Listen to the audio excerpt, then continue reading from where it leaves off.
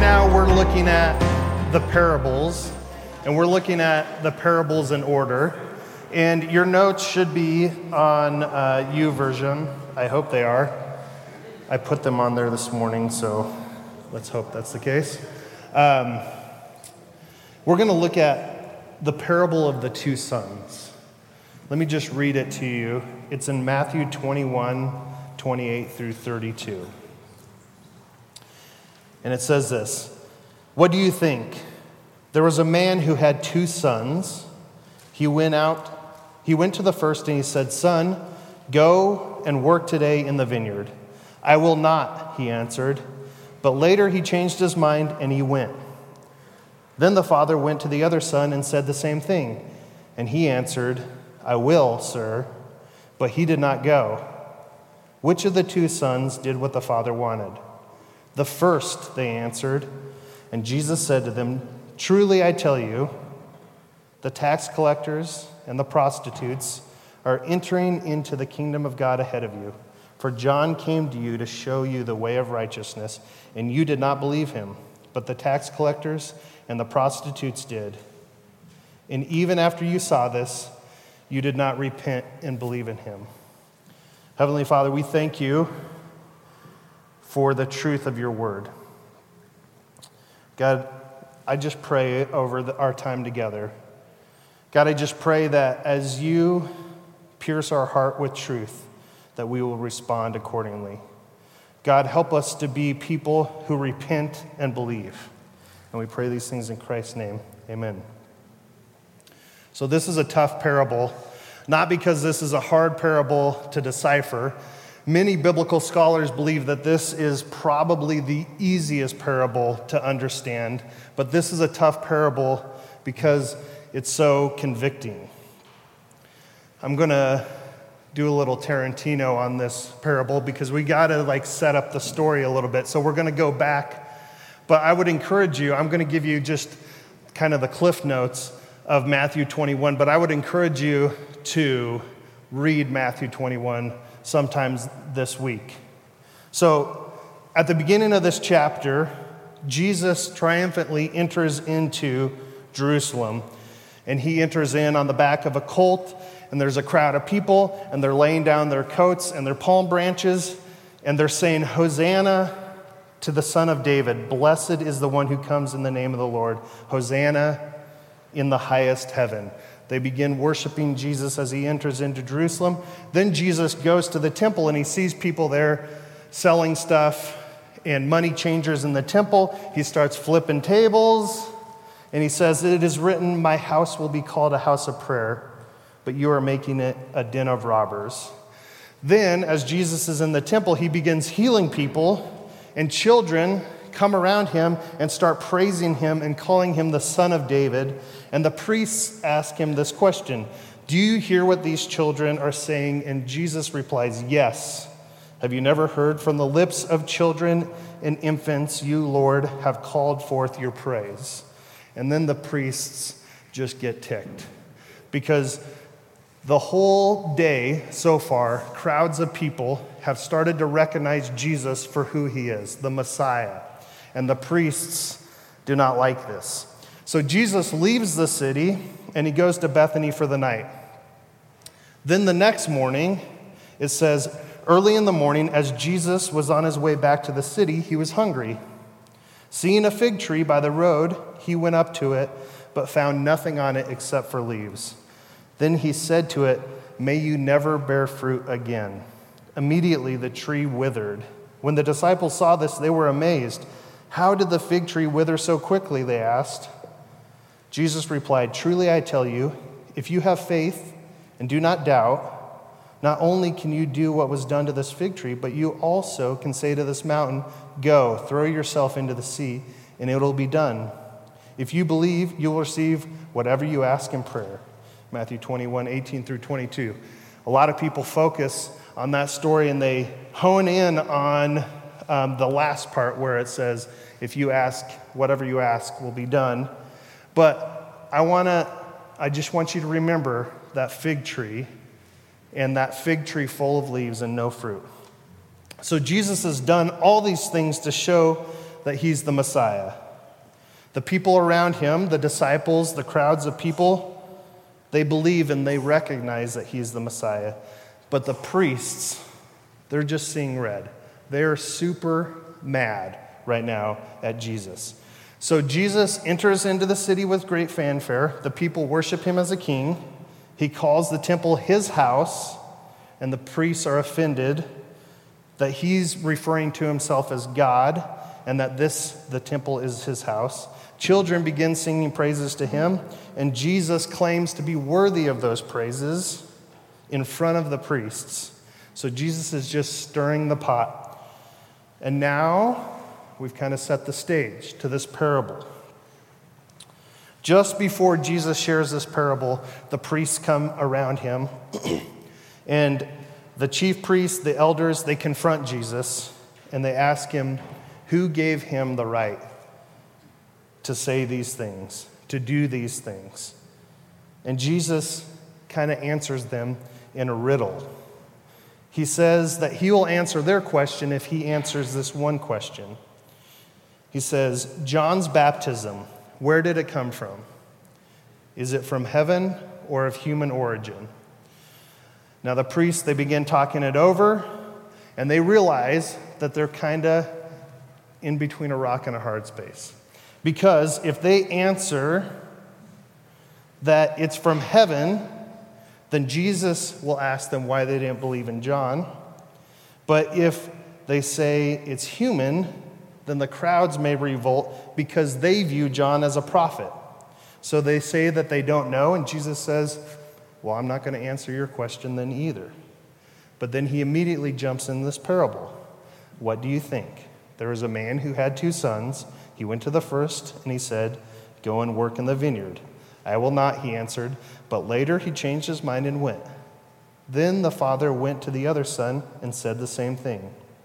He answered, I will, sir, but he did not go.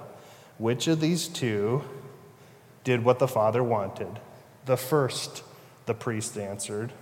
Jesus said to them, very truly, I tell you, the tax collectors and the prostitutes are entering into the kingdom of God ahead of you. For John came to show you the way of righteousness, and you did not believe him, but the tax collectors and the prostitutes did. And even after you saw this, you did not repent and believe him. So, it's pretty easy to understand. The priests are in this position where they're holier than thou.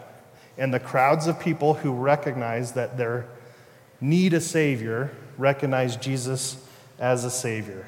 So you remember that fig tree, that one that Jesus cursed, that tree looked healthy, full of leaves, until Jesus walked closer and looked closer and realized that that tree is not producing any fruit. And what good is a fruit tree if it looks good but doesn't produce any fruit? This parable correlates directly with that fig tree. The first son is like the crowd in Jerusalem. They did not initially recognize Jesus for who he is, but later they realized their error and they repented and worshiped Jesus. The crowd listened to what John the Baptist said and they believed him. The second son is like the priests and the teachers. They say that they're going to go do the work, but they're liars. They look good, they act good, they say all the right things, but upon closer inspection, they don't back up all that good talk with anything. They ignored John the Baptist. The priests and the teachers are like the fig tree, full of leaves and no fruit.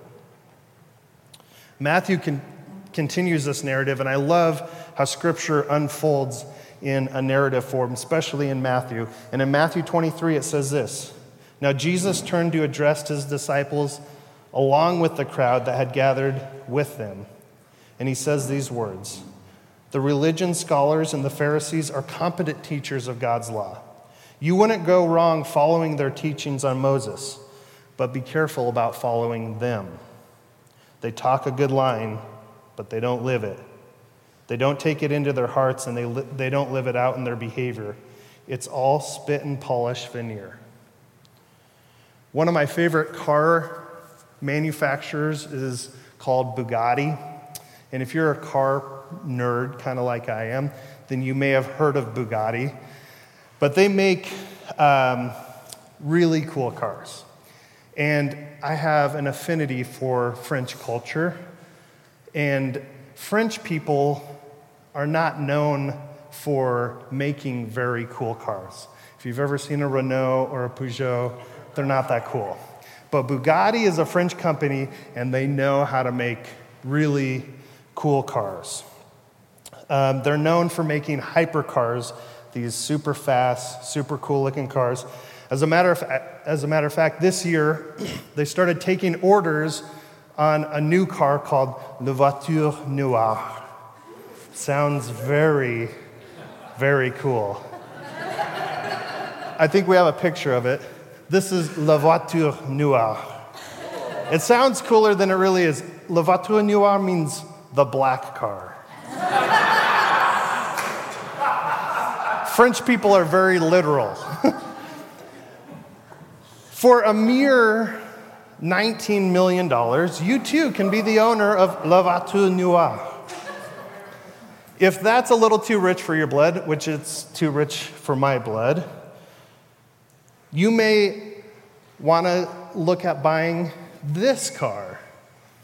This is a Bugatti Veyron. And for a mere $125,000, you can buy this car. A man in Florida is selling this on Craigslist. It looks pretty nice.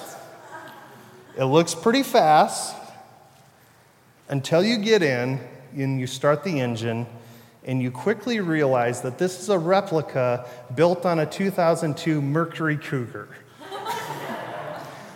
This looks like a Bugatti. It is not a Bugatti. A real Bugatti Veyron like this sells for about $2.5 million. This one's $125,000. But if you're just concerned about looking cool, this is a good car that might get the job done for you.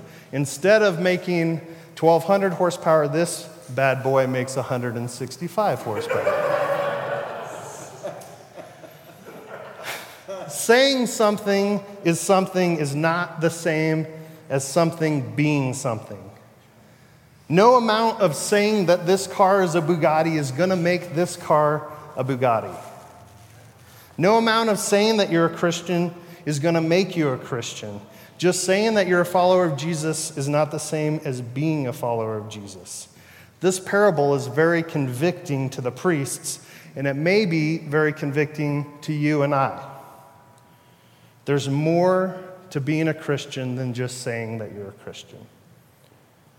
God's not looking for people to say they're going to go work in the vineyard. He's looking for people to show up in the vineyard. One of the most convicting things that I've ever been told was when I was about 15. A friend of mine told me, if you would have never told me that you were a Christian, I would have never known. And that's the worst thing that a Christian can hear. James says, "What good is it, my brothers and sisters, if someone claims to have faith but has no deeds? Can such faith save them? In the same way, faith by itself, not accompanied by action, is dead." We can't have it both ways. We can't say something with our mouth and not back it up with the actions of our hands. Are you going to show up at the vineyard, or do you just say you're going to the vineyard with no intention of actually going? This parable is pretty easy to understand. Jesus lays it out pretty clearly. There's two sons. There's the first son that realizes the mistake and shows up at the vineyard, and there's the second son that talks a good talk but never actually shows up. Man, this is a tough one for me personally. It may be a tough one for you as well. We can't be a church that just walks around saying that we're Christians, that we believe in God, that we follow Jesus, if we're not going to do anything about it. It's just not going to work.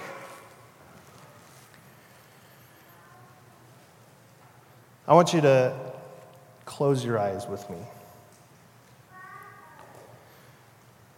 Just take a deep breath, let it out, and you have to use your imagination. But I want you to, in your mind's eye, imagine a tree on a hill. Can you see that tree? A tree that's full of leaves. This is your fig tree. Now I want you to walk up to your tree. I want you to start pulling back the leaves.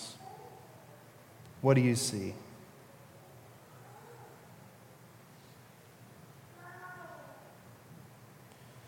Do you see figs?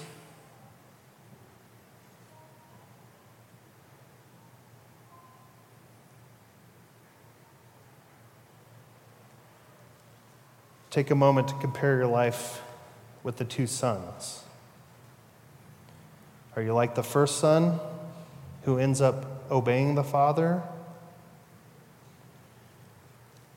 Are you like the second son who says he obeys, but he never shows up?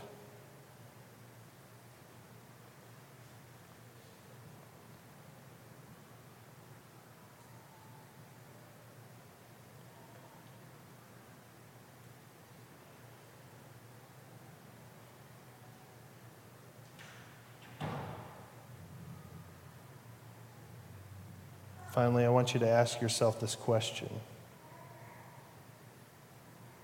Would the people I work with or the people I go to school with know that I'm a Christian without me telling them?